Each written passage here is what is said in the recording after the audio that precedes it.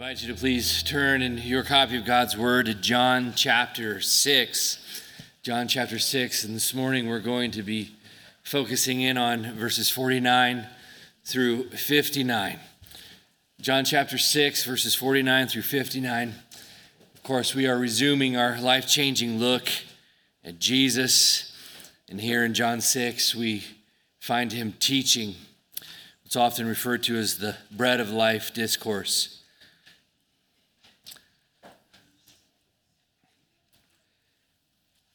I do trust you brought your copy of God's Word with you. I am metaphorically hoping you also brought your scuba gear, because this text is deep, and we're about to go deep. I pray for clarity in my words. I pray for clarity in your mind as we work through these things. I just want to ask for you to pay close attention even as we begin reading here, as you allow these words to sink in as Jesus brings us the words of life. Verse 49, this is God's word. Your fathers ate manna in the wilderness and they died. This is the bread that comes down from heaven, so that one may eat of it and not die. I am the living bread that came down from heaven. If anyone eats this bread, he will live forever. And the bread that I will give for the life of the world is my flesh. The Jews then disputed among themselves, saying, how can this man give us his flesh to eat? So Jesus said to them, truly, truly, I say to you, unless you eat the flesh of the Son of Man and drink his blood, you have no life in you. Whoever feeds on my flesh and drinks my blood has eternal life, and I will raise him up on the last day. For my flesh is true food, and my blood is true drink. Whoever feeds on my flesh and drinks my blood abides in me, and I in him. As the living Father sent me, and I live because of the Father, so whoever feeds on me, he also will live because of me. This is the bread that came down from heaven, not like the bread the fathers ate and died. Whoever feeds on this bread will live forever. And Jesus said these things in the synagogue as he taught at Capernaum. Now, if you're like me, you probably find yourselves amongst the Jews this morning, wondering what in the world is Jesus talking about? How can this man give us his flesh to eat? That's the question they raise in verse 56. What does it mean when Jesus says that you have to eat his flesh and drink his blood? What does it mean that his flesh is true food? What does it mean that his blood is true drink? Is Jesus talking about communion here? Is he talking about cannibalism? Is consuming human flesh and blood the secret to eternal life? I mean, a casual reading of this text can leave us feeling a little uncomfortable, a bit confused, and perhaps grossed out. I'll let you in on a little secret. Right before the service, I picked off a callus from my hand, and I handed it to my wife, and she goes, gross! It's just a flap of dead skin. We're talking about eating another man's flesh and drinking his blood. So we need to go beyond the casual reading. We need to put on the scuba gear, and we need to go deep. Let's try to understand Jesus as best we can. And I'm just going to tell you right now, I'm going to do the best I can. But I doubt that I'm even scratching the surface on what Jesus is saying here. Our first point this morning is this. By the way, none of our points are cute and clever. They're all horrible, but they'll work. I'm not here to be cute and clever this morning. I'm here to be clear. I'm here to be clear. Point number one, Jesus is teaching us about eternal life. He's teaching us about eternal life. This is something that we're pretty familiar with, so let's start here.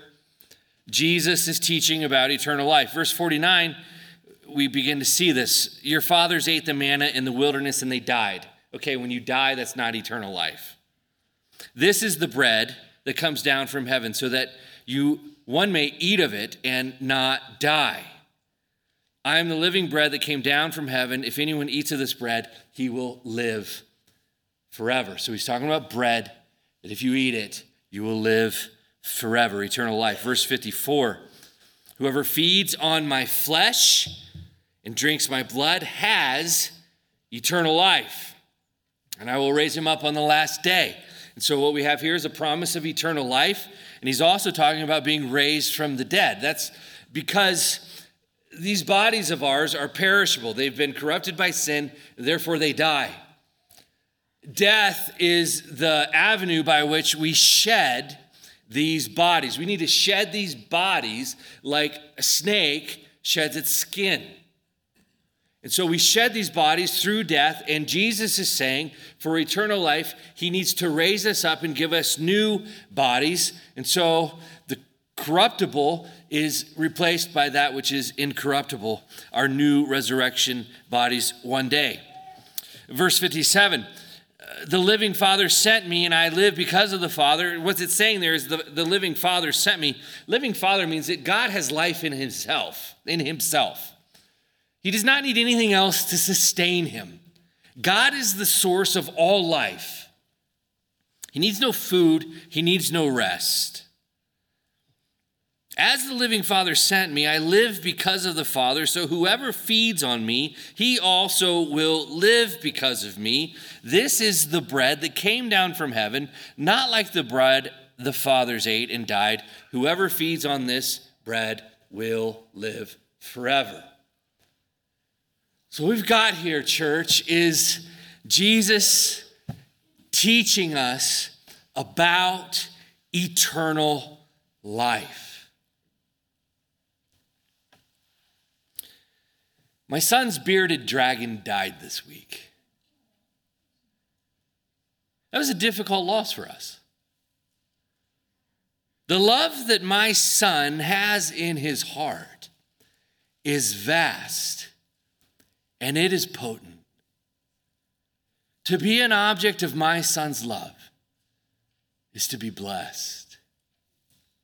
And my son loves that lizard. And now his lizard is dead. You know, death is a rotten part of life.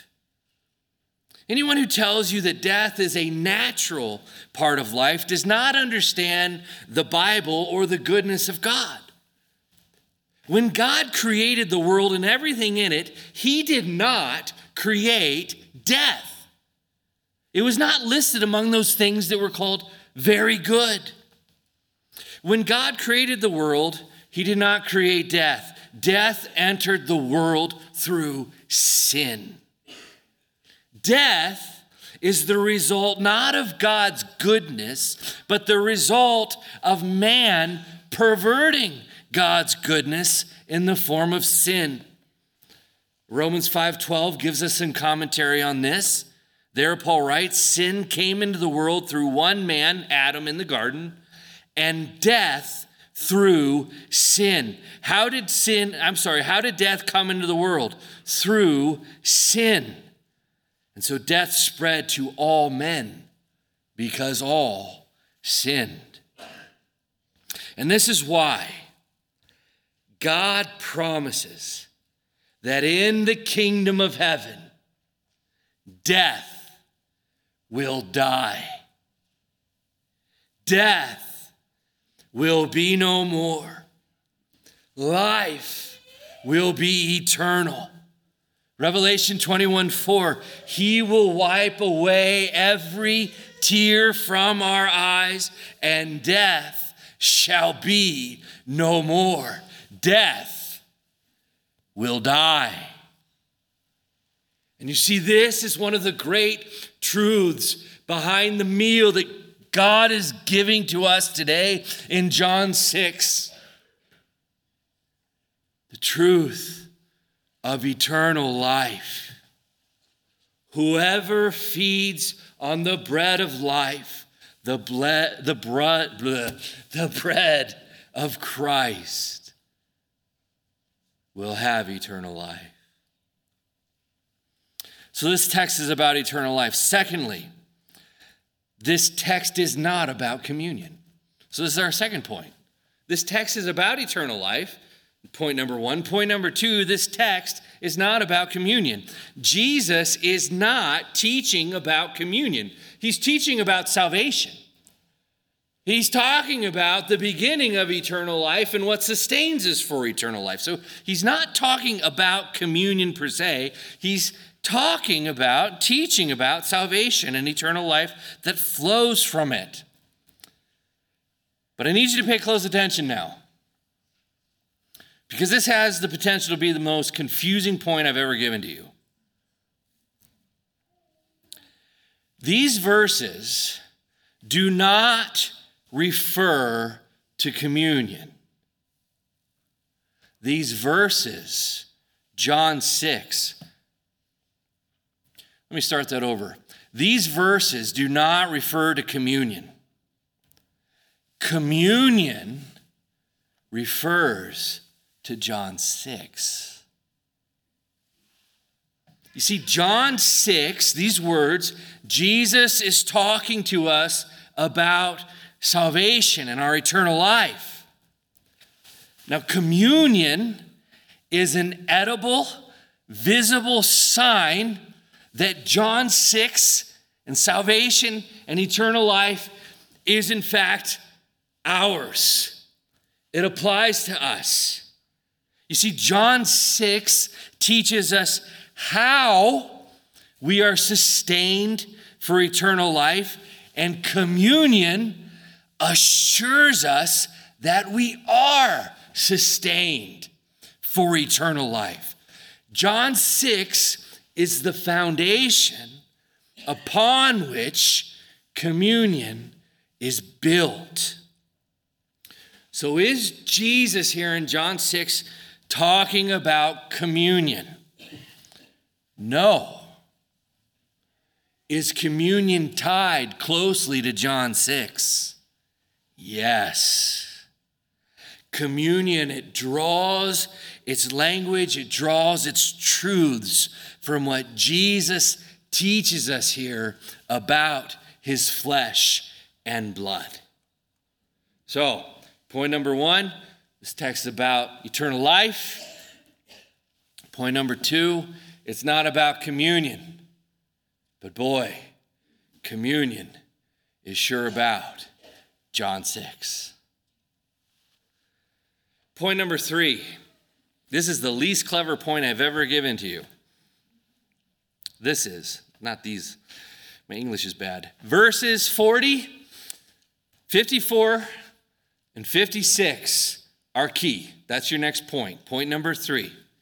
Verses 40, 54, and 56 are key. If we're going to understand this passage, we need to allow verse 40 to inform verse 54, and we need verse 54 to inform verse 56. So we're going to work our way through each one of these verses here. Verse 40.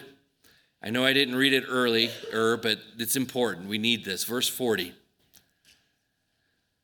For this is the will of my Father, that everyone who looks on the Son and believes in him should have eternal life, and I will raise him up on the last day.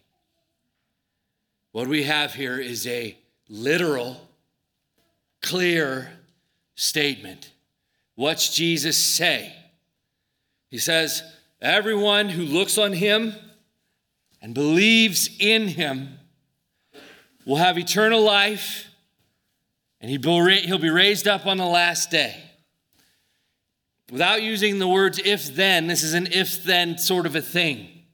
If you look upon the Lord Jesus Christ, you see him for what he is, God and Savior, and you believe in him as a result, if these things are true of you, then these other two things will be true of you. One, you will have eternal life, and two, you will be raised up on the last day. Who gets raised from the dead? Who has eternal life? Everyone who looks to the Son and believes in him. This is very important. Very important. Are you doing okay? Who gets eternal life? Those who look to Christ and believe on him. Now we need to allow verse 40 to help us understand verse 54. Because verse 54 is going to tell us the same thing using a metaphor. Verse 54. Whoever feeds on my flesh, that's one. 2, and drinks my blood has eternal life, and I will raise him up on the last day. The if part of this verse is if you feed on his flesh, if you drink his blood, then eternal life is yours, and you will be raised on the last day. Now, let's bring verse 40 into this. Verse 40 was literal. Verse 54 is metaphor. Verse 40 gives us the literal meaning to the metaphor in verse 54. They both teach the same truths and give the same promises. The promises of eternal life and being raised up on the last day. So, this means, as we interpret verse 54, to feed on Christ's flesh and to drink his blood is not literal. They are metaphors that refer to looking to Jesus and believing in him. I am going to stop short of saying they're synonymous. I'm going to stop short of saying that looking to Jesus and believing in him are synonymous with eating his flesh and drinking his blood. I will say, or I will ask and answer the question, how then do we eat his flesh and drink his blood? By believing in him. By looking to him and believing in him. The one leads to the other. They coincide with one another. Listen, church, when we see Jesus for who and what he is, limited in our sight, as bad as our vision is, when we begin to see and behold Jesus Christ and believe in him, we feast on his flesh and we drink his blood, and that leads to eternal life and the fact that we will be raised on the last day. So that's verse 40 and how it informs verse 54. Now we need to allow verse 54 to inform us on verse 56. Look at verse 56. Whoever feeds on my flesh and drinks my blood. In other words, whoever sees Christ and believes in Christ, you have fed on Christ and you've drank his blood. Whoever feeds on my flesh and drinks my blood, the last part of verse 56 says, abides in me and I in him. And that's huge. If we look to Christ, believe in Christ, if we eat his flesh and drink his blood, he abides in us. And we abide in him. Which means when you look to Jesus, you believe in him, from that moment on, listen, Jesus abides. He dwells. He lives in you. You are in Christ in a very real, true sense.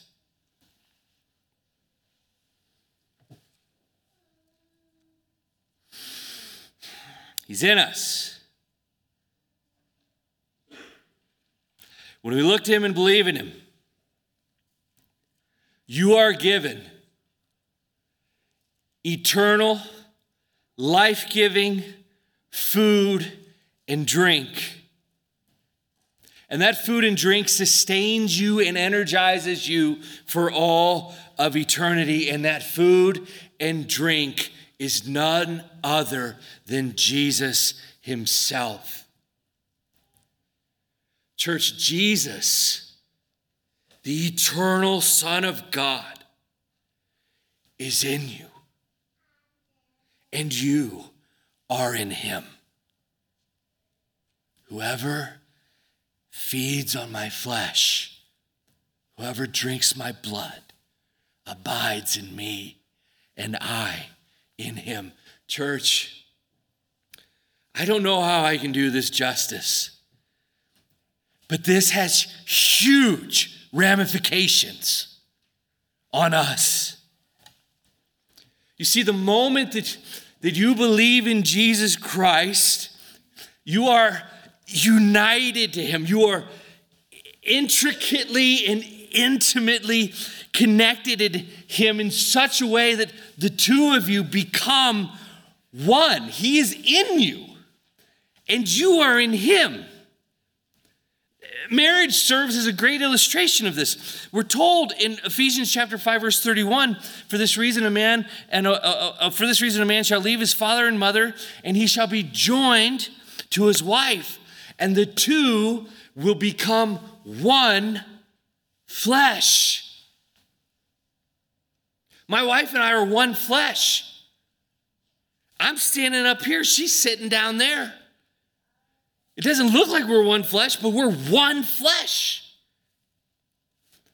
And Paul says this mystery is great, but I'm not speaking just to tell you about what happens when a husband and a wife come together and they're one flesh. He says, I'm speaking with reference to Christ and the church. We are one flesh with Christ. You see, the moment of salvation, God declares you to be in Christ.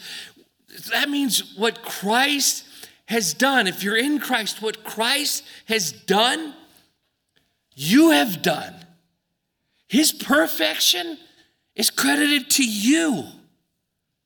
And what you have done, he took on and bore on the cross because it's nothing but sin. For God made Christ, who never sinned, to be sin for our sake. 2 Corinthians chapter 5, verse 21. Which means, believer, this is the part that I'm just saying has huge ramifications. And I wish there was some way to help you behold its beauty. But because you are in Christ, because you are one with Christ, God looks at you and there is zero condemnation. There is nothing but the perfect, eternal love that the Father has for the Son and has put on you. Why? Because you're in him. You're a partaker of him. You've seen him, you believe him. And you've ate his flesh. And you've drank his blood. Christ is in you. Therefore, there is no condemnation. There is no room for fear. The door has been opened wide, and it is a room full of nothing but joy and bliss and the love and the acceptance of God the Father. Why? Because you are in Christ and He is in you.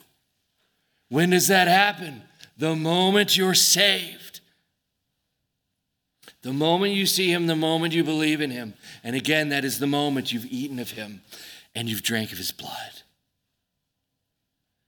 Jesus promises, whoever feeds on my flesh and drinks my blood abides, dwells, lives in me, and I in him. Is it any wonder that Paul later says, in him we live and we move and we have our being? So those are the three verses that we need to know. Those three verses help us understand and navigate this text. How do you get eternal life? You see Him and you believe in Him. How do you eat of His flesh and drink of His blood? You see Him and you believe in Him. Because you've eaten of Him and you drink His blood, He abides in you and you in Him. And all these promises in Christ Jesus are yes for you who believe. Point number four. Jesus' flesh is true food, and His blood is true drink. That's our fourth point. Verse 51, Jesus says, I am the living bread that came down from heaven. If anyone eats of this bread, he will live forever. And the bread that I will give for the life of the world is my flesh. His flesh is the bread. He gives it for the world. He didn't give it just for the Jews. Well, church, He says this for me and you. The bread that He gives for the world, even Americans, is His flesh. The bread is His flesh. This is a metaphor that is rich in substance. And perhaps it's more than a metaphor. The bread is His flesh. The metaphor is again defined for us. Jesus says, the metaphorical bread is my literal flesh. When Jesus speaks of His flesh, He's referring to His incarnation. The incarnation,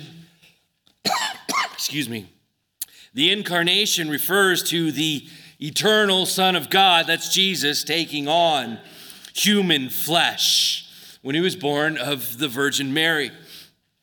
John, at the beginning of this gospel that he writes, he says that in the beginning was the Word, and the Word was with God. The Word was God. He was in the beginning with God. And all things that were created through Him. Without Him, nothing was created or made. In Him was life. Now, you and I know who the Word of God is. It's Jesus. We know that because in verse 14 of John chapter 1, He tells us that the Word became flesh. That Jesus, the eternal Son of God, took on human flesh and He dwelt among us. It's the incarnation.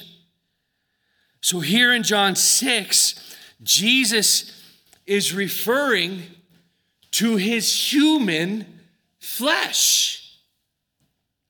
He says, my flesh is the bread.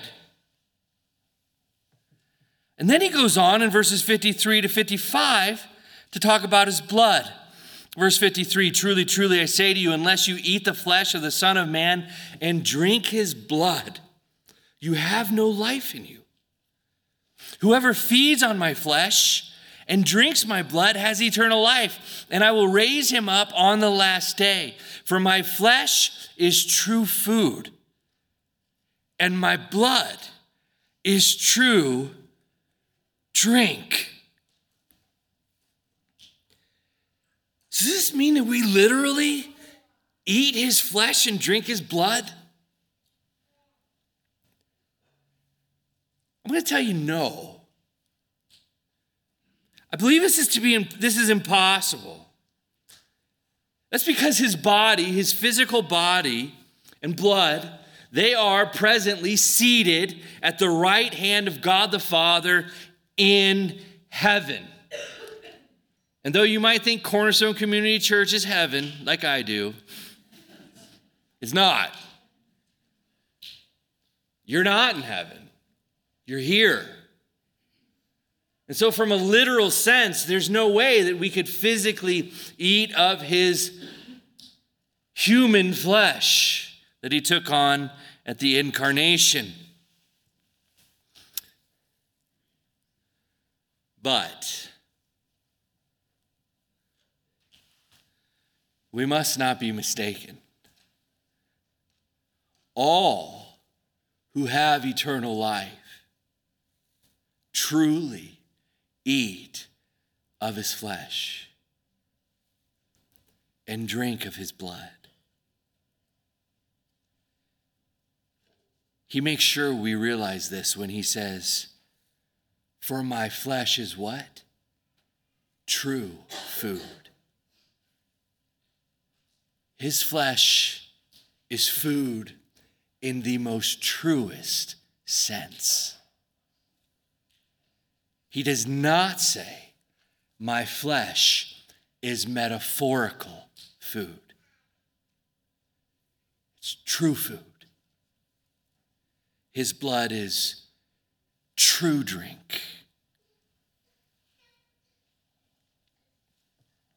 Your feeding on Christ begins the moment you look to him and believe in him. And this is the food that sustains you for eternity. This is a spiritual partaking of Christ's body and blood. This is a mystical communion with him. When I say it's a mystical communion, I mean by that it cannot be reasoned or explained by science. This is not something that is observed by the human eye. This is something that is believed by faith. Now, you and I don't think I've ever seen one of my bones personally. No, I've never seen one of my bones personally. I'll clear that up. Never seen one of my bones personally. I know they exist, though. I can feel them, for one. But two, if I go down to the hospital and I get an x-ray, I can see them. They're there. Therefore, I know they exist. It's easy for us to believe things that we can literally feel or see with our own eyes. It's harder for us at times to believe things that we don't see, that we can't literally feel with our senses. But that doesn't mean they don't exist.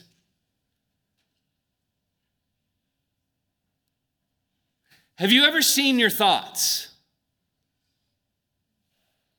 Can you go down to the hospital and have an x-ray machine x-ray your thoughts? No. No one has ever seen your thoughts, nor has anyone actually heard your thoughts. But yet you know they exist. You see, there are things that exist that we simply cannot see. But it does not mean that they aren't real. Church, we spiritually partake. We mystically commune with Christ. It is an unseen spiritual reality. And this is why it's so important that as Christians, we live by faith and not merely by sight.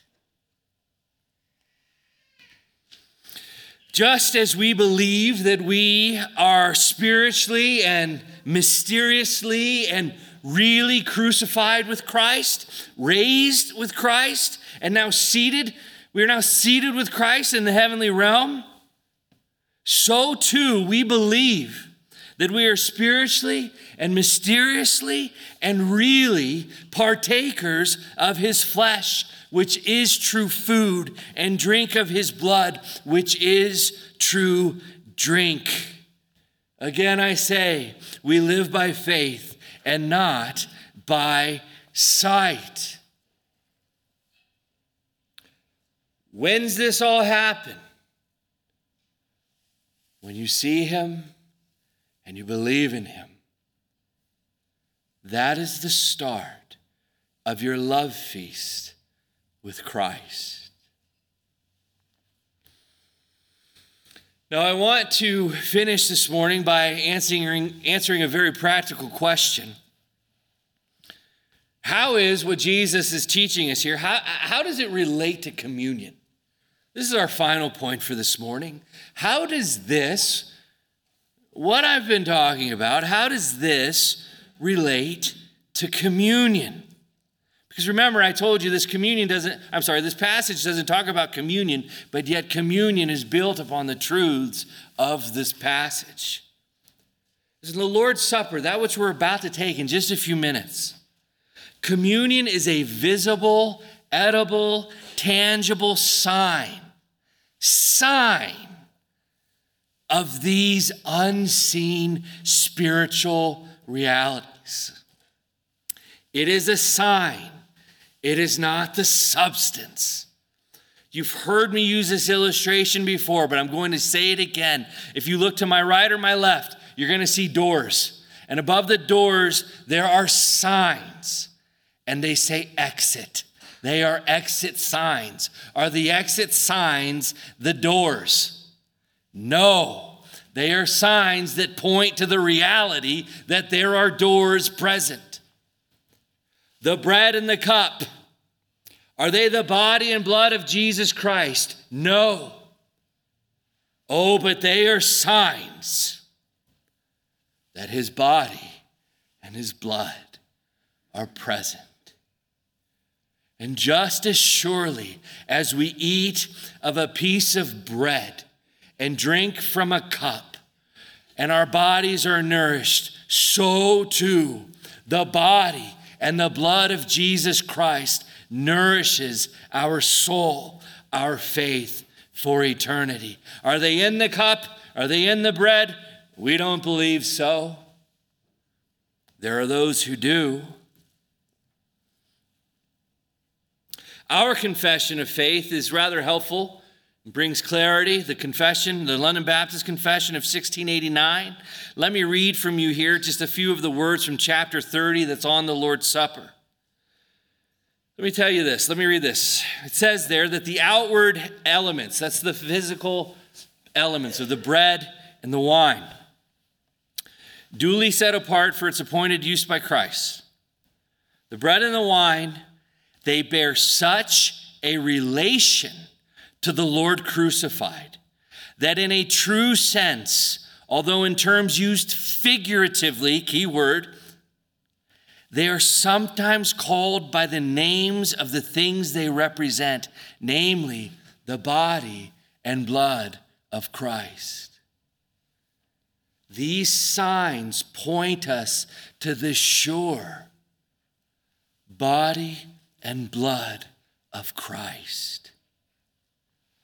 It goes on to say in block 7 that those who outwardly or physically eat and drink the visible bread and the visible wine, or physical is a way to think about that, at the same time receive and feed upon Christ crucified and receive all the benefits accruing from his death.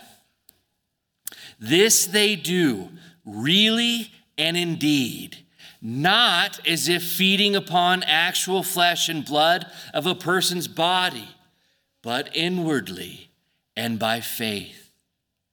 In the supper, the body and blood of Christ are present to the faith of believers, not in any actual physical way, but in a way of spiritual apprehension, just as the bread and wine themselves are present to their outward physical senses.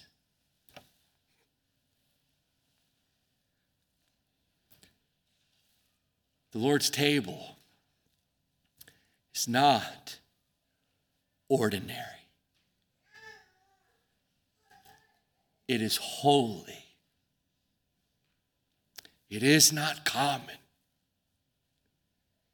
It is divine.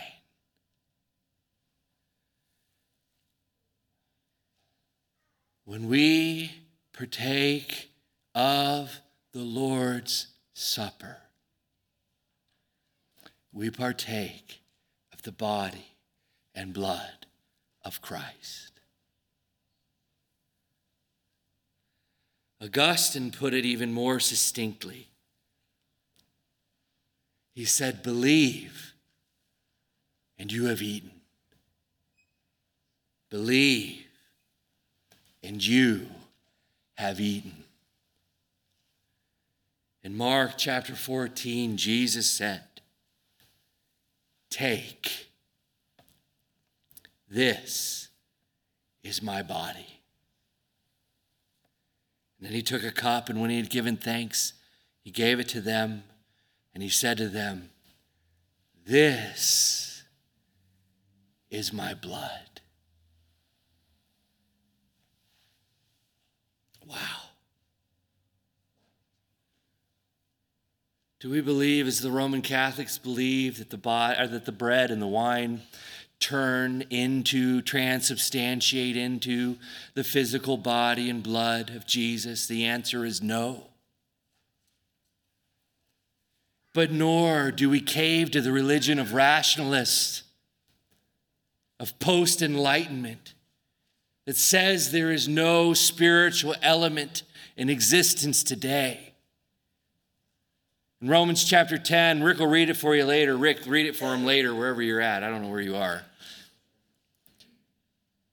But Paul will ask the rhetorical question, is the cup of blessing which we bless? And the cup of blessing that's the technical word, phraseology for the third cup of wine during the Passover. Is this third cup of wine of the Passover, which we bless, is it not a koinonia? That's a Greek word. Is it not a fellowship, a communion with the blood of Christ? Is not the bread which we break a koinonia, a communion with the body of Christ?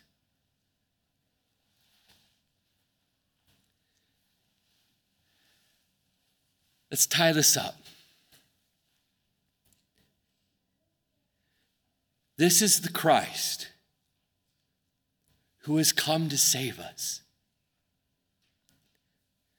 He left the glories of heaven to take on human flesh and all the aches and pains that go with human flesh. And while he wore this flesh, he never sinned once. He did it perfectly. And yet, they still killed him. They nailed him to a cross. Why? Because that was the perfect plan of God, to hang him on a cross. Why? So that he could die for the deeds that we've done in our flesh. He takes our sin, our penalty, and he pays for it in his body. That's Colossians 2. It's nailed to the cross. But not only does he take it, what do we give him? He gives us what he did. His perfection. All in his flesh. And now I'm going to switch metaphors, okay? Here's a right turn for you, okay? Here we go. He's like a lamb. He's like a lamb from the Old Testament Passover meal. It had to be a perfect lamb, spotless lamb. They would take it, they would take their knife, they'd take their sharp rock, they'd kill the lamb, and they'd pour out its blood, and they'd put it in a bucket. So the perfect spotless lamb, it's killed. Its blood is then put on the house to cover the house with the blood of Christ. So that way the wrath of God is not poured out upon him. It's all because of the shed blood of the lamb. Jesus is the shed blood of the lamb. But what do they do with the lamb after the blood is applied and they're made holy and right with God? They ate the lamb. And so with Jesus, he comes, he's a perfect, spotless lamb. He dies in our behalf. He satisfies the wrath of God. His blood is applied. And then what do? We eat the lamb.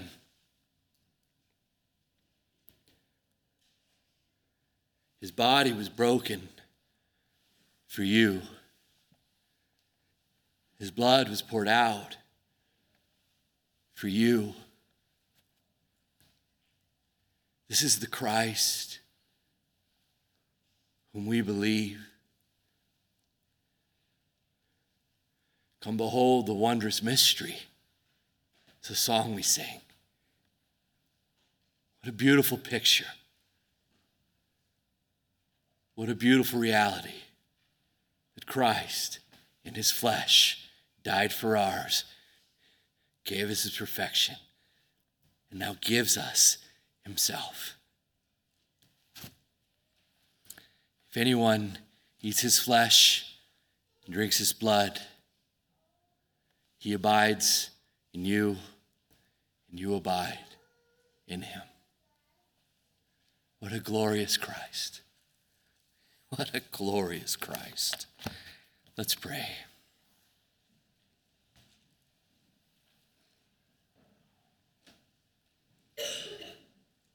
Is it any wonder, O Lord, that your prophet John cried out, "Behold, the Lamb of God who takes away the sins of the world."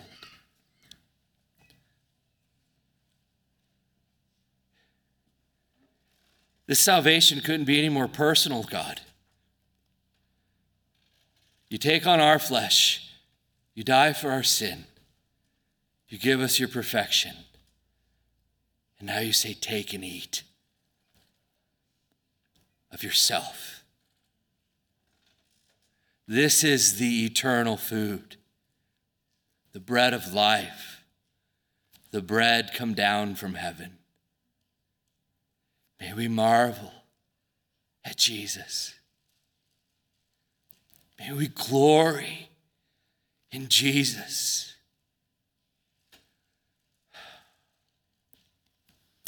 Amen.